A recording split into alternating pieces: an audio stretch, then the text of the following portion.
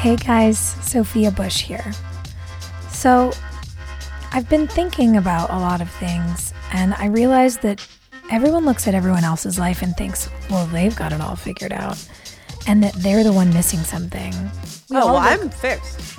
Great. Wait. You don't need to answer the Why question. am I on this show? I don't know. I'm done. And that they're the one missing something, when in reality, we should all feel permission to celebrate what good we've done so far. Broad City, it's one of the best shows on TV. It's so fucking funny, so smart, so sincere, so real, so vulnerable. I love that you own that so confidently. It's so fucking because you good. deserve to, and we're not encouraged to do that. And recognize that being a work in progress is not a bad thing.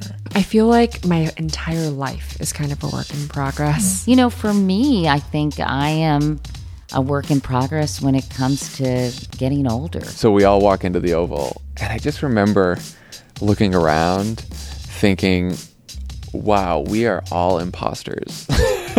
On this podcast, I'm going to have frank, funny, personal, professional, and sometimes even political, I know you're shocked, conversations with people who inspire me about how they've gotten to where they are and where they think they're still going.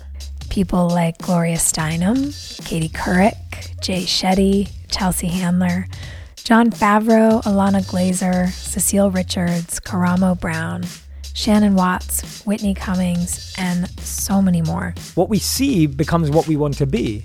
And so I was very fortunate that one of the most powerful role models in my life were monks. I dialed 411. I asked for Langley, Virginia, which is the fictitious place where CIA headquarters exists. And an old man picked up the phone and he said, hello.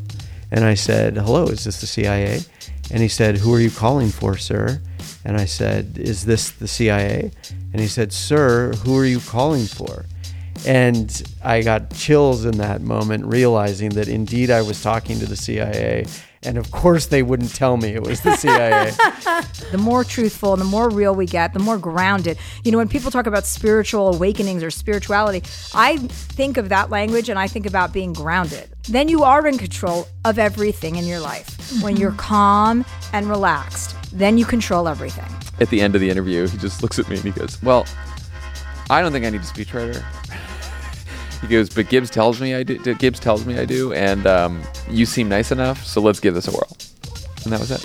Let's give this a whirl. Let's give it a whirl. There's your buzz line, though. That's pretty good. So be sure to subscribe on Apple Podcasts, Spotify, or wherever you get your podcasts.